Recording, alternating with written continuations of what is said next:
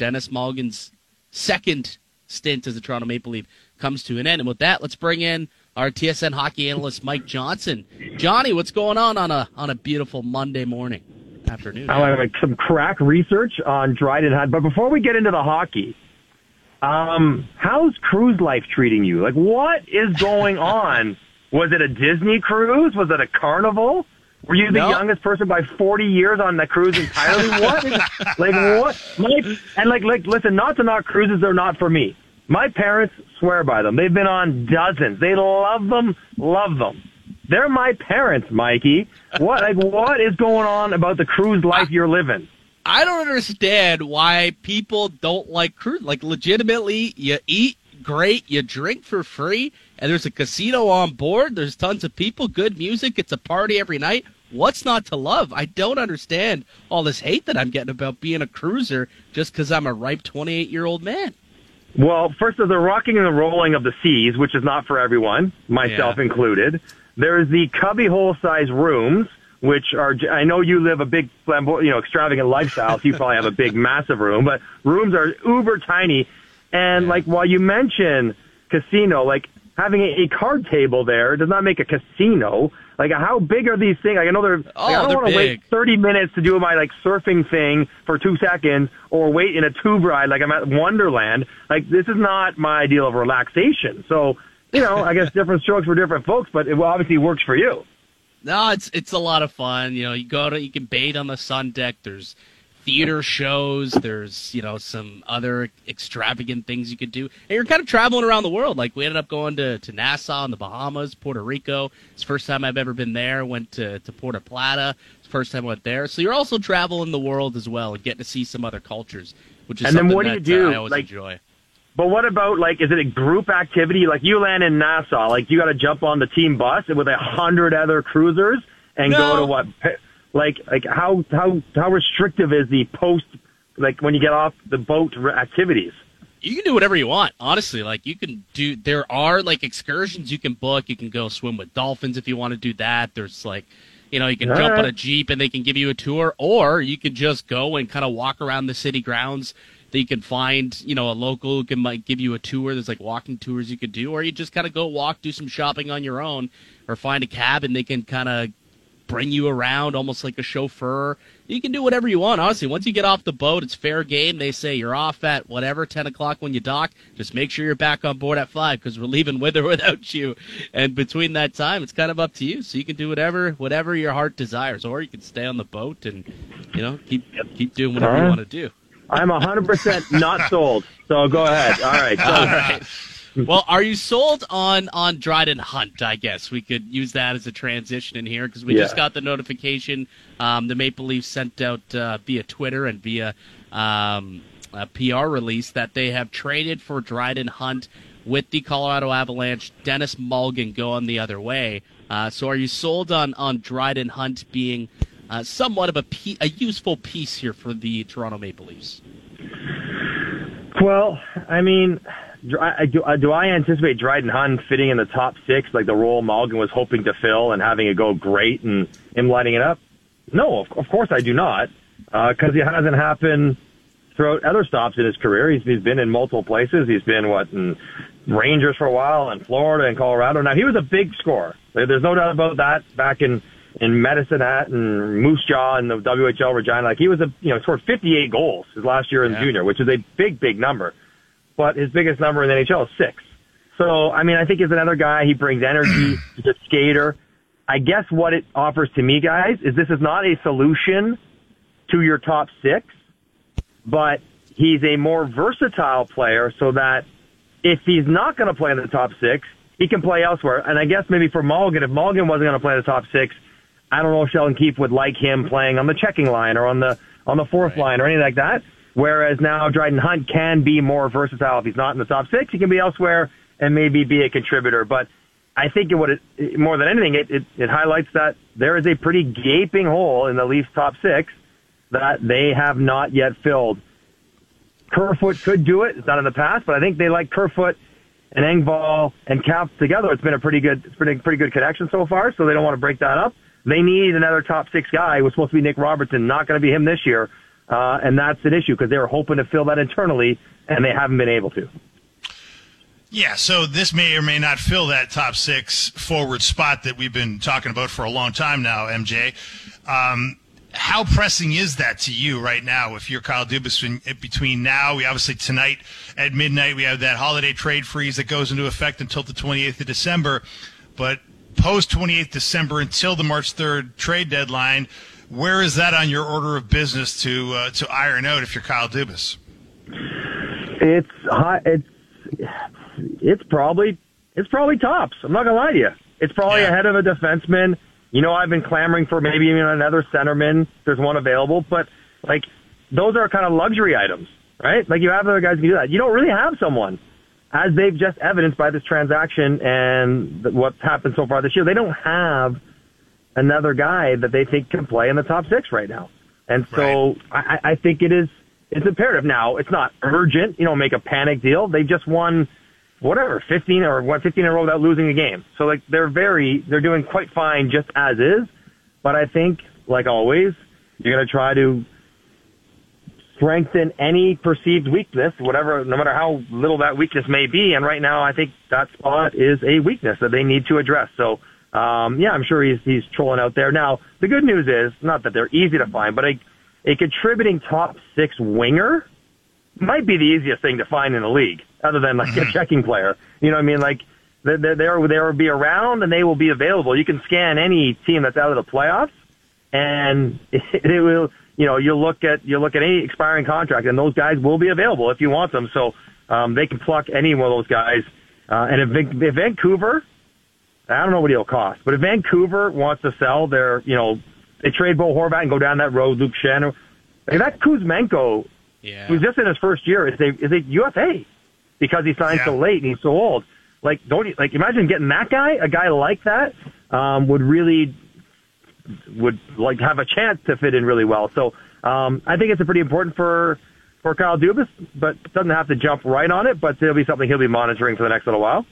Well, it does appear that Yarncroc is healthy. He's back in a regular sweater, skating on that second line alongside Tavares and Marner. So you think he ends up getting an opportunity? Because I thought before he went down to injury, he was starting to kind of heat up a little bit, and then unfortunately ended up missing a couple of weeks here. Hopefully, or potentially, he could end up heating up with these two and maybe make a run at that spot. What do you think?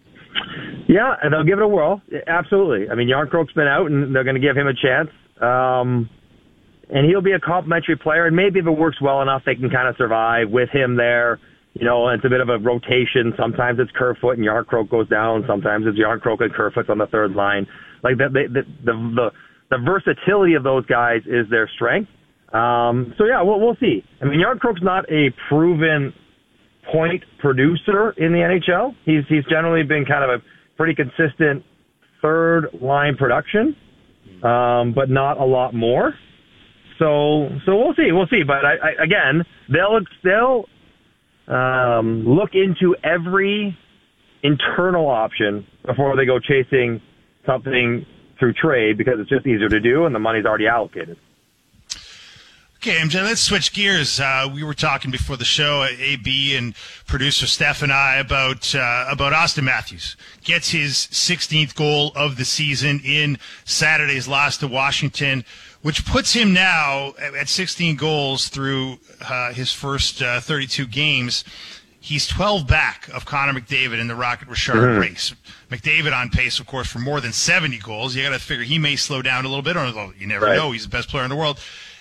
What's your level of optimism that Matthews can get back into this race and restore his his voyage toward a third straight Rocket? Not as high as it was last year, I guess. I don't know. I mean, last year the slow start was a little bit the wrist and the lack of training. It's kind of easier to explain away. Also, the way that the league was working and the way the Leafs were the best or one of the best offensive teams in the league. They're not one of the best offensive teams in the league. They're almost similar to last year, but so many other teams have had an uptick in the amount of production. So if you say Connor McDavid's going to score, I don't know, let's just go round numbers, 60 goals. Now, that would be massive, but I don't even know. 60 goals. Yeah. So Matthews would need 44 in the last 50 games. Now, we know we busted off 50 and 50 last year over the course of a 52, 53 games run. But that was, again, historical, has not been done in forever. So is he going to do that again on this team this year? I'm guessing not. So I'm thinking, he might have a chance to run and push it close to 50, which would require, 34 goals in 50 games? That seems doable. But I think that there's going to be, a half dozen guys that push upwards of 50 goals this year. So getting to 50 is not going to win him the Rocket. I'm not super concerned about him and his game and all that. I just don't think, given that we're 40% of the way into the season, that he's going to be able to make up that amount on this year's Leaf team, because this team is different. It's just not the same overwhelmingly offensive team relative to everyone else like they were last year. Yeah, I think that there's just more of a considered effort to play a full 200-foot game. Not that he's risking offense for defense, but he's not cheating anymore. And it seems like he's willing to play more of that defensive, more of a complementary game, and the goals are going to come for Austin Matthews. We're not worried about Matthews and the, quote, lack of goals that he's had over the course of the season compared to where we expected him to have. But I'm curious if you think that now, Marner's streak is done, that's over. The point streak is done, and that's over. At what point do you think Sheldon Keefe thinks about maybe reuniting Marner and Matthews back together? Or are these pairs kind of just status quo for now? They lose to Tampa.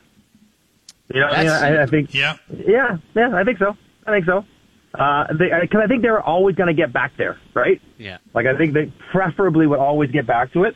You could never do anything when Mitch was playing the way he was and the team was never losing. Why would you ever change? But I think, if they lose a third in a row, it's a good reason to switch it up.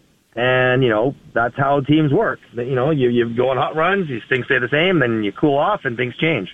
But with all the interchangeable parts, with Jarnkrok coming in and out and everything else, I think if they were to lose to Tampa tomorrow, which is, I don't know, Mike, you got the line. I guess they're the favorite, probably the betting favorite, but probably shouldn't be. Tampa's won 5 in a row and playing really well. I could see them going there, and I imagine it'll work really well as it has all the time. So, I'm sure it's something in his back pocket that he's considering. But, one more loss, and he probably gets there. MJ, we saw in the loss to Washington a concerted effort by the Capitals to hit a lot, specifically hit the Maple Leafs defenseman and disrupt the breakout as much as possible. Obviously, we saw Ovi put Connor Timmins into the bench, which was the most resounding body check of the evening, but it wasn't the only one. What did you make of that and the fact that the Maple Leafs didn't, as opposed to during that 15-game stretch where they did not lose a game in regulation, they were not cleanly getting out of their zone as often and as efficiently as they had been coming into that game. Yeah, and I think that was a spillover from the Ranger game as well, because the Ranger game was very much the same. It just wasn't as clean moving the puck up the ice. Well, I'm glad Davey didn't say, well, why didn't they hit back? Because, you know what I mean? Right. You hit when you hit, and you hit when you are a player who hits. And every team will go in the same way. When I played against Detroit in 2002, we said hit Lidstrom all the time, get physical in the forecheck. You try. That's the game plan against every good team. That's the game plan against Toronto. They want to pass the puck. They want to make plays. They want to get it off the boards to the middle of the ice. Well, part of trying to defend that is to be physical. So that's nothing new. I give the Rangers in Washington credit for being capable and committed enough to doing it. And, I think the Leafs weren't on top of their game in New York. They weren't on top of their game in Washington, especially in the first period. Second was pretty good. Third, maybe not as much. But, I think it's more Toronto just didn't execute. Toronto knows this. Pucks are going to come in. They understand the forechecking systems. They know where the pressure points are coming from. The question is, can you get back there quick enough, pull it off the wall, find your spot, make the read, and make the pass? And when you do, you want guys to try to hit you because then they're running out of the position. Then you got them coming downhill, and you're going the other way, and you have a chance to beat them back up the ice. You have no problem with teams getting physical with you if you can execute. They just weren't able to execute. And I think some of that is just the sobering post-streaking reality of the team. You know what I mean? A bit of an emotional letdown after the Ranger loss, after Mitch's thing was broken up. I just think, it's just one of those, teams take a breath, and they just haven't been quite as good the last couple of games. In conversation with Mike Johnson, our TSN hockey analyst, A guy who, I guess over the course of my vacation when I left, Connor Timmins was, he was playing some games. He finally got back in the lineup. I come back home and I look it up. The guy's got 6 points in his last 6 games. He's on a 3-game point streak, had 3 helpers in Anaheim. How are you liking what Connor Timmins has been able to bring to the lineup since entering a couple weeks ago? Well, given where he's coming from and the amount of hockey he's played, you have to be impressed, right? Like, he's basically gone 3-4 years without playing a normal season. So his development is so stalled. He wasn't playing in Arizona, guys. So you have to manage expectations. You're not playing for the Coyotes, then, you understand where you fit on their depth chart. So you see what he's good at. And I think this is where what the Leafs have seen so far would be really positive, because he's good at passing the puck and he's not afraid to make plays. And I think that is almost a foundational piece to most NHL defensemen. If you can pass the puck, like if you can handle pressure and pass pucks, then you have a chance to be a good player. I think processing things in his own end, he's not perfect, but he shouldn't be. He's still figuring it out, and he's just, he's still trying to get that part of his game to the level it needs to be. So I'm not going to get carried away, but he's got 6 points in 6 games, really good. He sliced and diced Anaheim, pretty good too. But, you'll see some times where he, misses assignment or that, doesn't read it quite right. And that is concerning. And maybe that cleans up with time. But the passing, I like, Mike. And I like the fact that they acknowledge that he's a project. It's a couple-year thing that they'll try to coach him up and see what he can become. But I'll take my chances on anyone who can skate well enough and pass and see the ice. Those are the kind of guys I want to try to make into better, more rounded players. Well, speaking of trying to make things better, MJ, the Maple Leafs power play, 6 for its last 39, 0 for its last 8, and Sheldon Keefe isn't resting. He's exploring other options, and of course Saturday night he tried one with the the 5 forwards on the power play at once. Nearly got scored on shorthanded by Washington, didn't happen, and then he went away from it beyond that in the game.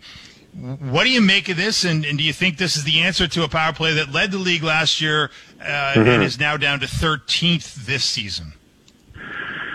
So, one, I think is probably something we're going to see more of, not just in Toronto, but around the league, right? Like, there was always a bit of a hesitation when power plays went from 2 defensemen to 1. Now, if there's 2 defensemen on the power play, you're wondering what's wrong. Like, where's all the forwards? Yeah. Like, where's everybody else? So I think if there's inevitable transition there, and you're balancing, as they have shown so far, power plays with 1 defenseman generate way more shots, chances, goals than power plays with 2 defensemen. Now, they may give up the odd more chance against or a goal against, but that doesn't matter because on aggregate, you're creating more and scoring more, and that's what you're trying to do over 82 games. Now, if I have a power play with 3 minutes left in the game, we're winning by 1, I'm going to put 2 defensemen out there. So it's going to be a little bit situational, but I don't mind it. Like, you have a lot of good forwards, so why not try to take advantage of that? So, and it's not like the guy they're taking off the point is a traditional booming power play quarterback with some sort of big shot. Like, they don't have anyone like that on their team. They don't have any big shot from the point kind of players. So it's like more puck distributors, which you would probably trust whoever we want to put up there, Mitch Marner or William Nylander. Like, they can pass it around as well as Sandin or anybody. So I'm totally on board with it. Not surprising. The biggest surprise to me, though, guys, and the game against Washington, right? So it's a bit of a rush play. Mitch Marner's a little bit tired. Maybe that has something to do with it. But he slides to make a play, and I'm wondering, why would you slide there? Yeah. I think forwards, when there are no other defensemen on the ice, they start playing things differently than they play them at 5-on-5. Like, if Mitch Marner goes down in his own end, he's not sliding around trying to block passes. He just goes and plays. Like, I think you almost just have to get out of your head that somehow, we're 5 forwards, we're scrambling, here we go, and it gets a little crazy. Just play it straight up normally, and you'll be fine, which I think maybe will come in time. But I have no problem with it. And do what you want, experiment how you want until Morgan Rielly gets back. And then when Morgan gets back, which I know he hasn't been on the ice with the team, so it's not imminent, but it's got to be, it was 4 to 6 weeks, right? Like, hasn't it been 4 weeks coming now up since about he's been that gone? time. So, he's going to be skating on his own. Yeah, exactly. Right. So, you can experiment for a couple of weeks, and the reality is, guys, as I prep for all these games, it used to be a good power play would be one that was over 20%. and there weren't that many of them. And then if you got 1 to 25, you're like, okay, this is legit, one of the best in the league.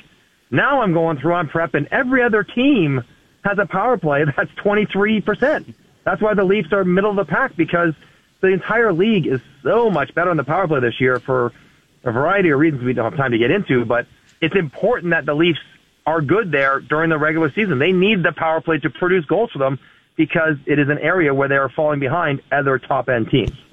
Yeah, it was a big reason why they were, put up, 115 points a year ago. Mm-hmm. All right, Johnny, actually, before I let you go, I did my best Mike Johnson TMZ side hustle gig yesterday. Yeah. Ran into John Hamm at JFK on a connecting flight. Wow. Johnny no Hamm. way. I totally missed opportunity, too. You just said hi. He's a total hockey guy. He's a hockey nut. He's a big Blues fan, right? And I was going to ask him, hey, what do you think the going rate would be for Ryan O'Reilly potentially to come to Toronto? I was going to try and have a little conversation, but it was one of those things where I was sitting down at the airport lounge bar, and he walked past, and I was kind of looking at him, and I'm like, oh, I know that guy from somewhere. And then by the time I clued in, he was kind of already down the hallway a little bit. I wasn't going to go chasing after him, but yeah, John Hamm was at JFK yesterday. You could tip off your TMZ compadres. I love it. Although it's always a weird thing, because they don't really want to talk to you, right? No, Not you, but they don't want to talk to anyone. They're traveling. They don't want, it's always a weird dynamic when you see a celebrity in a place like that. I remember I was at the airport, wherever it was, I don't know, whichever one, and I was sitting beside, Josh Duhamel, who's relatively famous actor, really super good looking dude, and we're in the 4-pack of chairs sitting at each other, staring at each other. And I'm like, he knows I know who he is. And I'm like, and I've actually had breakfast beside him in Bahamas before. So I could have said, hey, I saw you, whatever, but I'm like, I can't do it. I can't say, I don't bug you.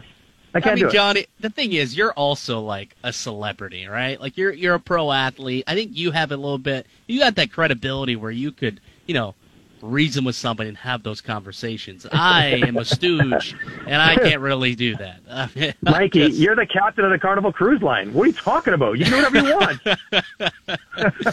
MJ, AB selling himself short. MJ, he got upgraded into the pods on the flight home. He was in the yacht club, which is an exclusive part of the ship on the high seas. MJ, he's selling himself short. He always does. It was a nice timer. It was a nice trip, I'll say that. It was a very, very nice trip, and this was a very, very nice chat, as per usual, MJ. Well, I guess we won't talk next Monday, because I don't think we have a show. I believe that'll be Boxing Day, but we'll chat again sometime next week, and if I don't speak to you again, have a very Merry Christmas with you and the family. All right, you guys too. Merry Christmas, Happy Holidays, and we'll talk soon from Halifax, I guess, next time I'll be talking to you. Oh, are you doing the juniors? Oh, yes, my friend. I will be in there the entirety. You'll be hearing my voice for all the Canadian games as this super team. Gord Miller telling me they might be the most talented team in decades. Wow. So I don't know what that means. I haven't been around that long, but apparently they're stacked. So, yeah, I'm heading out there on Christmas Day as well. Love it. Love it. Well, we'll catch up with you again then. And until then, safe flight out there, and we'll chat again soon. All right, guys. Have a great day. There goes Mike Johnson, TSN hockey analyst and also a part-time TMZ guy, as we found out